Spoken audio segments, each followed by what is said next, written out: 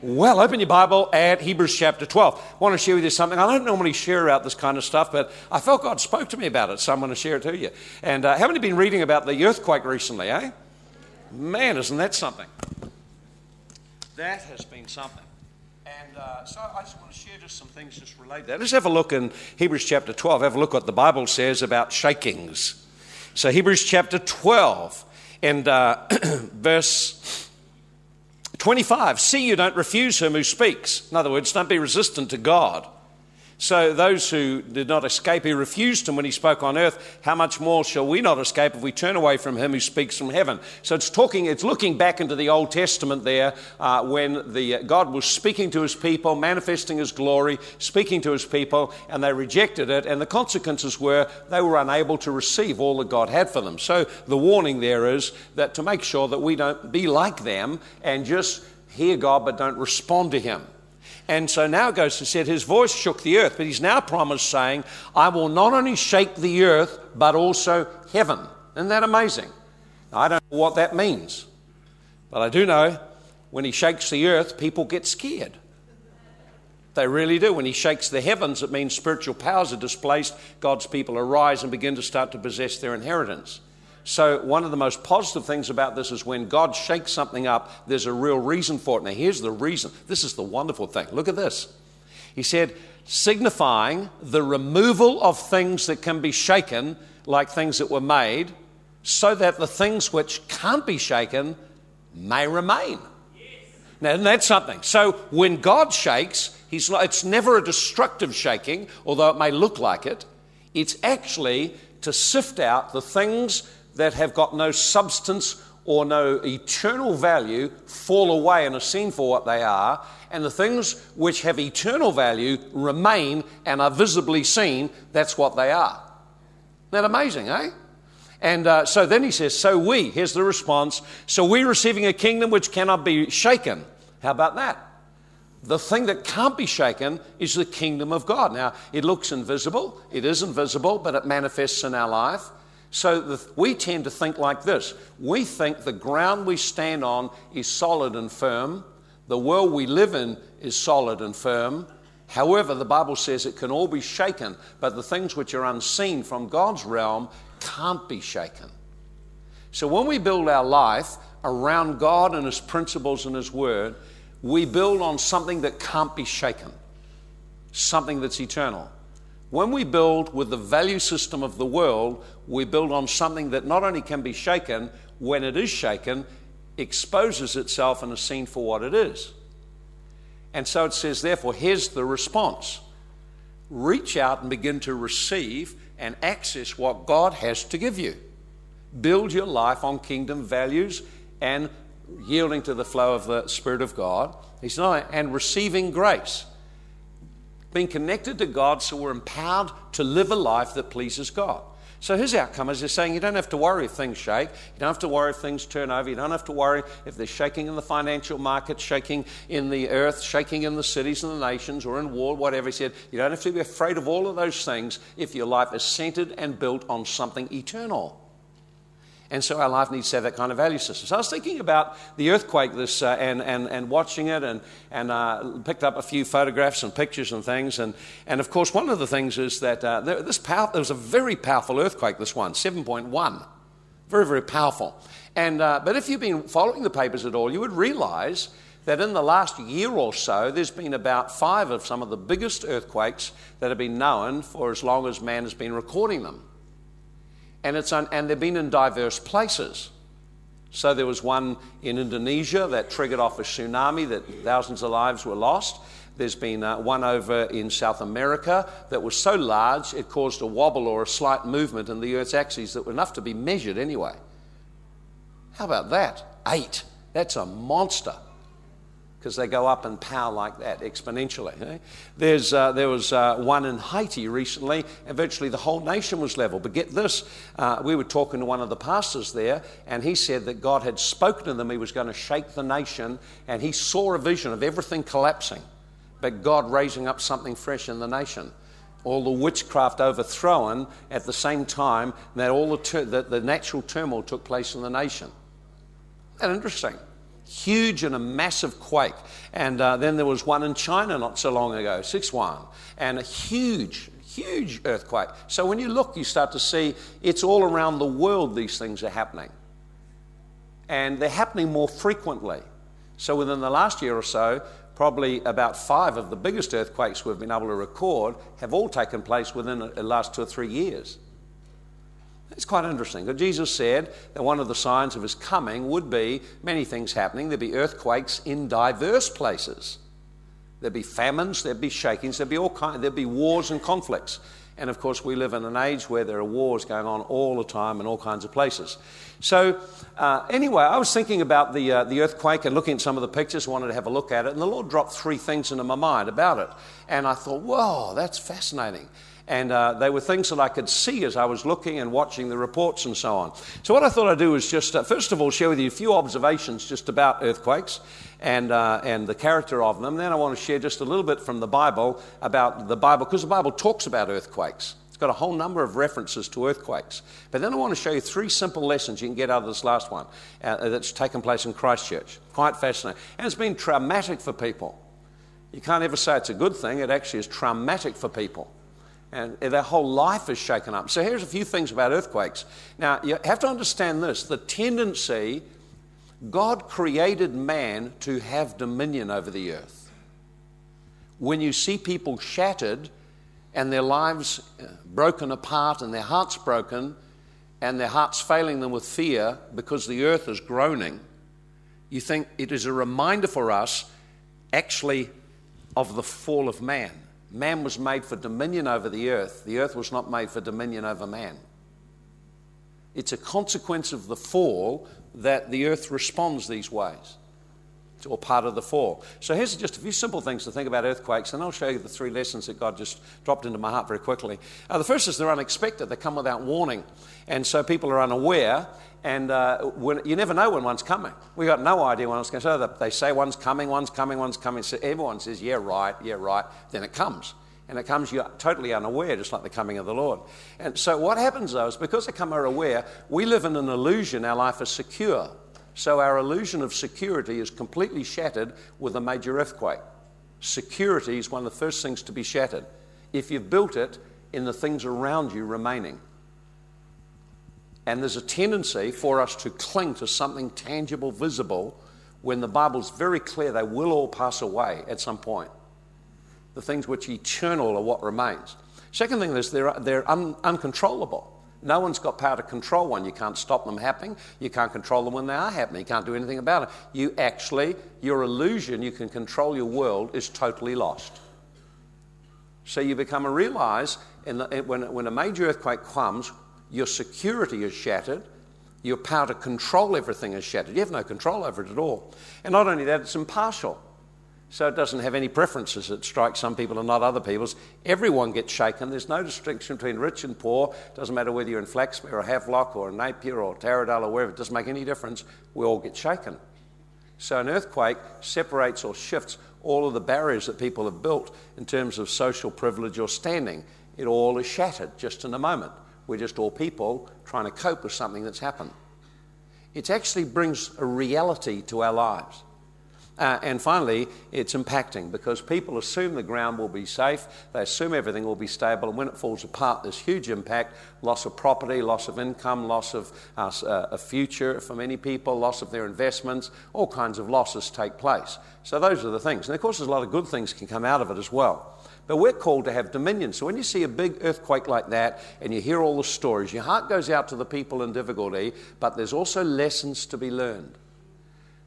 Now, we can find ways to give and to help people who are in need, and this is good to do that. But there are things that we need to look at in our own life. Otherwise, it's just another news story. And what made this one different was it was in Christchurch. It wasn't in China or South America or Argentina. We live as a nation on the Pacific Rim, and if you have a look at the map of earthquakes in New Zealand, you find where they put a little dot where earthquakes happen every year. Our whole nation, from one end to the other, has got earthquake dots all over it. And their prediction is, of course, that when you have one like this, it can trigger other ones. So there's always an uncertainty comes. Anyway, so in the Bible there's a whole lot of mentions of earthquakes, and earthquakes, of course, are mentioned a number of times as just a natural event that happened at the time of this earthquake, and the earth shook and the land split apart. But many times earthquakes are associated with the power of God invading the earth. Isn't that interesting? That many times earthquakes or shakings are connected to God coming into the earth. Now, I'm not saying this one in Christchurch is whatsoever. But when God begins to invade the earth, many times in the Bible, things shook. So I'll just give you, we won't look at them all. I will give you the quotes so you can find them. In Exodus 19, verse 18, when God came down on a mountain in fire, the Bible says the earth shook and people became afraid. And instead of going near God, drew back because they faced something that was uncontrollable. So rather than drawing near in that insecurity, they moved away and said, Moses, you go near to God. This God is too powerful for us. There's in Ezekiel 37, I think verse 7, the Bible says that Ezekiel released a prophetic word from God, and when he did that, there was an earthquake, and the bones all came together. There was a shaking of the ground, and the nation of Israel began to reform. In Matthew 27:54, this is the most famous earthquake of all. This is the most famous earthquake in history. You may think the China one was, but it wasn't. The most famous one happened when Jesus died. The Bible says when Jesus died, there was an exceeding great earthquake. And it was so strong, it broke open the graves and exposed the dead bodies that were in there. It was a great earthquake. It was a demonstration of spiritual power in the earth, and the earth shook in response to spiritual power. Think about that. Think about it. In Acts chapter 4, verse 31, the Bible says they were all in a house praying, and the whole house shook as they prayed, and the power of God filled the house. So when this God that we serve, when he starts to come into the earth in great power, things shake.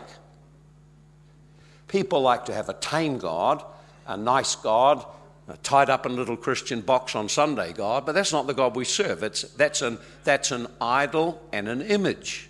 It's not the true living God. The true living God is awesome in majesty and power, and when he comes into the earth, it shakes. There's another example there in Acts 16 and verse 26. And Paul and Silas had been beaten up for casting a demon out of someone. Now notice this, what they did. They cast a demon out of a woman, but it was representative of the prevailing spirit of witchcraft and divination in that area. They got beaten up for their trouble and thrown into jail. But in the middle of the night, they began to praise and sing, and there was a great earthquake. And it wasn't just an ordinary earthquake. It was a great earthquake, and nothing fell down. But what happened was all the doors of the cells broke open and all the chains all broke off the prisoners. Everyone was freed. Now that is the power of God coming into the earth and causing the earth to respond. The earth was created by God, and when he comes into it, it responds. But notice as God put us in here to shake the earth, not the earth to shake and terrify us. It just shows how far man has fallen and how God wants to restore our dominion back to us. And so Jesus revealed before his coming there'll be lots of shakings, one of the signs of his coming. So here's the three lessons that I felt God showed me just watching some of the pictures from the Christchurch earthquake. There were three things that stood out to me. There are lots of things, other things I could talk about. I just want to speak of three things that you can really draw a life lesson. And you would have seen all the pictures. I was not able because there was a way to get it all up on the screen today. But you've probably seen the pictures and you can look them out on the internet. But let me just share with you a few things. The first thing was that the earthquake revealed and exposed the foundations people were building upon. It revealed, now, their foundations were not revealed until the earthquake came.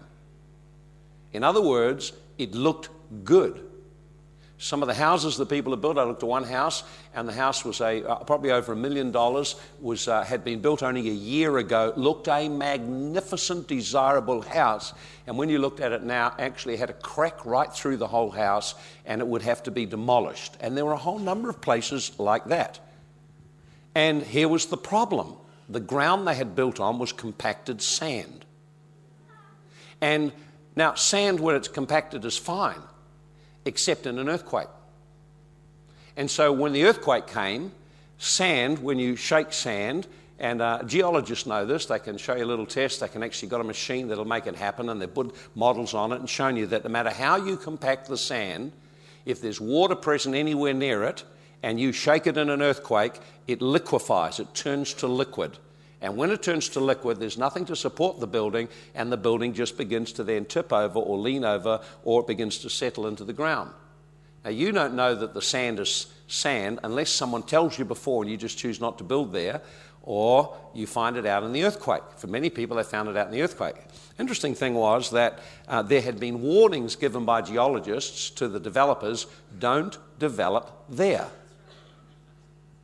However, greed prevailed and people built there. And so there were whole subdivisions which probably they'll have to tear down all the houses and they'll not be able to be developed again, or they'll have to think of some other way to develop them so they can overcome the tendency for them to sink or move over or break apart when there's a shaking. Think about that. And Jesus, of course, had a tremendous story about that in Matthew chapter 7. He said the man who hears the word of God and responds and obeys the word of God is like, I'd likened him to a wise man who built his house upon the rock. And when the storm came and the floods came and the winds came, it stood. But he said the foolish man who built his house upon the sand. Now looked a good house, everything about the houses looked the same except what they were built upon. And so he said, this man here, he said, this is the one who hears the word of God and does not do anything about it. Notice he heard the word of God. There's just no application to his life, no living out the word of God. In other words, a religious life. Think about that. A religious life, hearing God's word, but never shifting lifestyle and changing in how you run business and life. Just, well, it's great. I heard a nice message this Sunday. That was great. I watched a good thing on TV the other day. Hearing the word of God, but no significant mind change, thought change, value change, and life change. And that's what he said makes the difference between the wise man and the foolish man. They both receive revelation from God. God speaks to them both, but the difference is in the response to the word of God. And so Jesus particularly made this statement. He said that the person who responds to the words I speak and begins to build his life around the revelation I give him is someone who's building on rock. Jesus said, I'll build thou Peter, upon this rock I'll build my church. He was speaking of the revelation he had just given Peter. Revelation is crucial. Revelation is experiential. It's God speaking to us. Today, God will be speaking to you. The key thing, whether you're wise or foolish, is whether you can actually work from the message, what God is saying to me, how I need to apply it in my life. Get the idea? Fascinating, isn't it? So the key lesson here is that build your life on a foundation of hearing God and trusting God. Trusting God means you do what he says. So that's a great foundation to build your life, that you listen to what God says and you trust him and act on it. Now, that doesn't mean it just refers to going to church on Sunday. That refers to building your marriage, building your family, building your finance, building your business. What are you building upon? Are you building upon the value system that the world says is good, or are you building differently? Now, recently, it's been virtually an earthquake in the financial markets. Now we've got an earthquake on the land, but they all show up the same thing. They show up faulty foundations. And many people who look good financially became ruined when actually the reality of their financial foundations were revealed. Interesting, isn't it, eh? So it's not just in one area of life God is doing this. I think worldwide God is shaking foundations governmentally, spiritually, in the religious arena, in the financial area, in every area to begin to show up what is unstable and will not last, built on the tradition of man, and beginning to show that something which is built on his word, his principles, his life, that will last. It works. It works. I was talking to one man just recently, and his son, Ian Grant, and had a chance to talk with him over the weekend too. Oh, he's got a great new program to help dads lead their families in building a devotional life and spiritual life. I said, please pioneer it here. So we're looking for him to do that. Anyway, he said that his son, he got up into Russia, I think it was, and he's been one of a whole group of people there who have been working to raise next generation leaders who are needing to get principles to live on. And they're sharing with them character principles from the Word of God, how you build a culture that's stable, built on the Word of God. We have to be confident. The Word of God works. Doesn't matter whether people agrees with it or not, it works. And when the shaking comes, then you see it works. It's just people look like they get away with stuff, but no one gets away with anything. You've got to realize that. At the end, it's just only the timing of when you get caught out, and timing of when you have to pay the price. But somewhere, you pay the price. Do the crime, you pay the time, There's always a way it goes. And so it's either now or in eternity, but usually there's a reaping in life of how we live our life. So that was the first lesson I thought. What kind of foundation? The foundations you build your life on. So build on revelation and trust. Listening and doing it God's way. It doesn't seem reasonable to forgive people. When God says forgive, it really does work, When God says to be positive and speak and think positive, it works, it just really works. Okay, here's the second one. And the second one is the earthquake revealed substandard construction. The earthquake revealed. Now, if you have a look at Christchurch, Christchurch has got some beautiful buildings. You go down, there's just beautiful English city. I've always thought, man, I wonder what that'd do in a bit of a shake, all those brick buildings there. Well, now I know. I can see it on the internet now. I look up the pictures and all these beautiful buildings have fallen down. They have to demolish them. And but here's the problem. The problem was this, is the construction standards that may have been suitable 100 years ago are no longer relevant or suitable for today. Now, so that meant that if you put a building up 100 years ago, it would have still come down in that kind of shake. It's just they didn't have that kind of shake then, but they're having them now. And the construction standards have so risen to handle this situation that only buildings which had been upgraded survived. So there were some cathedrals there, they'd spent millions upgrading them, and they survived. There are other buildings where they just hoped it would survive, but get this, they were not built to the level and standard required for the 21st century, and particularly not with what is happening in terms of the earthquake. So they crashed.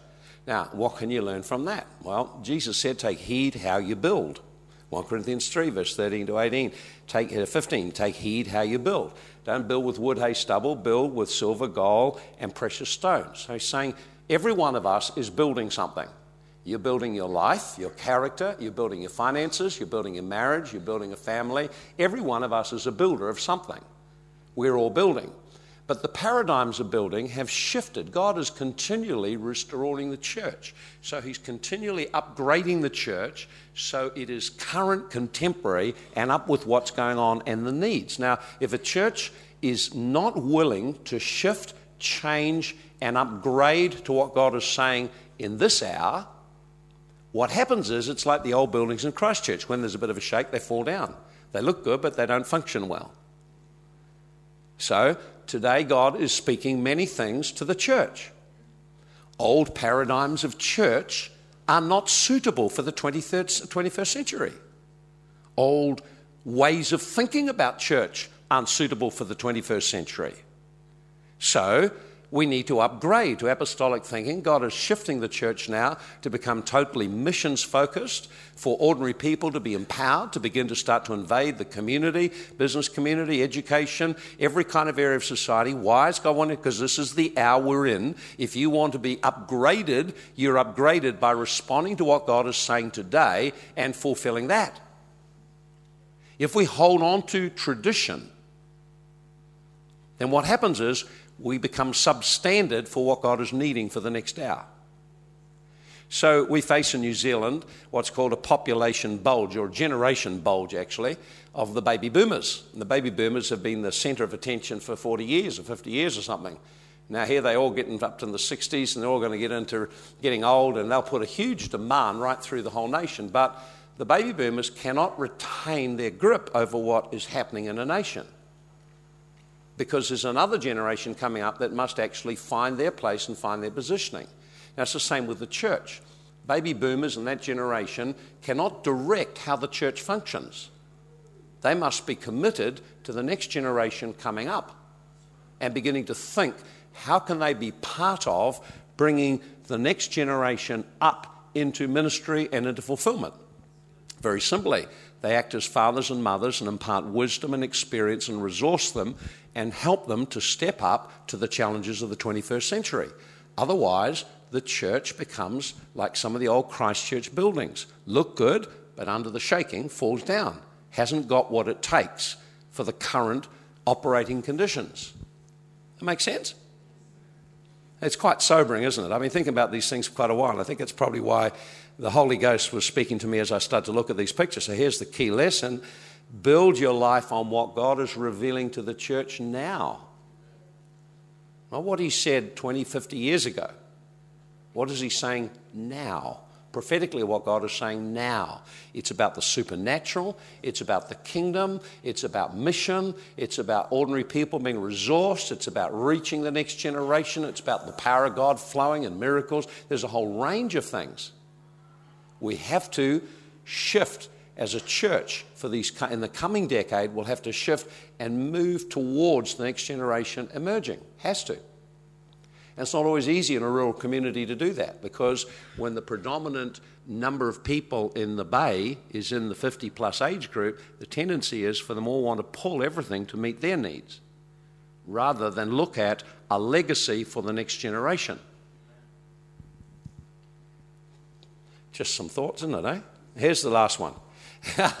This one here is the last one. And I saw lots of things, but these were the three that stood out to me. Here's the third one.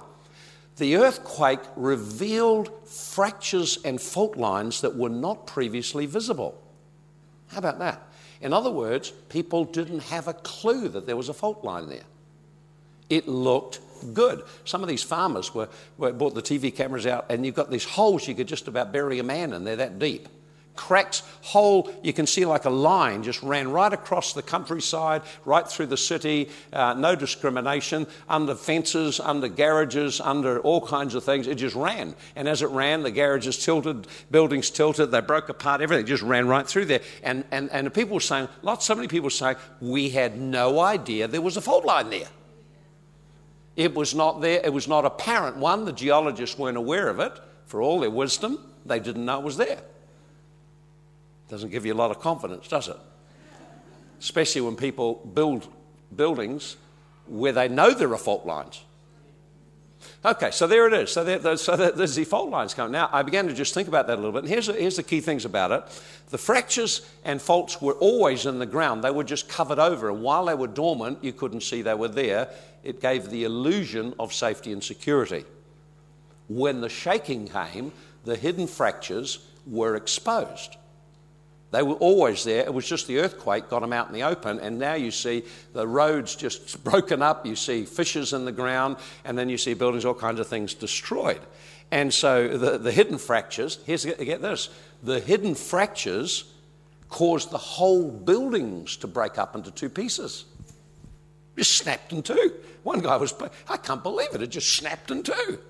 And one lady, she stepped out, and she, it was dark and the lights were off, powered fast. She stepped out of the house, and she went right up to her chest because a crack had opened up straight outside the house, and now the sand had all turned into like a mushy mush, and she just fell straight down into mushy mush, which once the shaking stopped would go solid, and she'd be buried in the ground.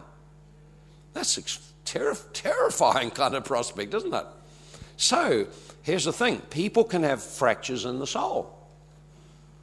See, whenever we have traumatic experiences, wherever we have grief, wherever we have trauma in our life, our soul becomes fractured. It isn't visible to people outside.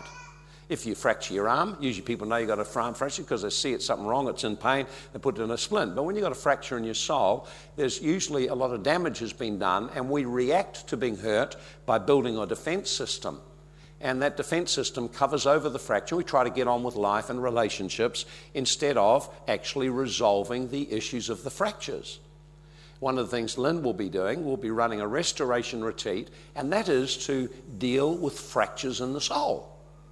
A lot of Christians, here's the interesting thing that puzzles me, we have restoration retreats and freedom retreats, we have marriage retreats, and they're oblivious to the fractures in their soul and marriage and fun, and they don't actually go to get the help they need. We've got to learn to position ourselves, if we've got issues and needs, to position ourselves to get restored and get healed. So areas of unforgiveness, areas of bitterness, areas of grief, these kind of things cause us to not walk in the fullness of what God has. We're still locked in the fractures of the soul with lots of things buried under it and it all covered over. And that's not the way God wants us to live our life. How can you get out of that? Well, one of the ways, you get in a small group and you connect with people and build relationships where people give feedback how you're living your life. When you do that, then the fractures you didn't see start to become visible. The other thing is you wait till a major crisis of shaking and then they really become visible because you nut off. That's not such a good way of waiting. I don't think I want to wait for a shame. But sometimes God will bring a season in the church where fractures in people's souls get exposed. We've just been through a season like that. I would hope that you let God bring healing and restoration where you had your fractures. If you haven't, make a decision. You're going to say, I'm responsible for the fractures of my soul.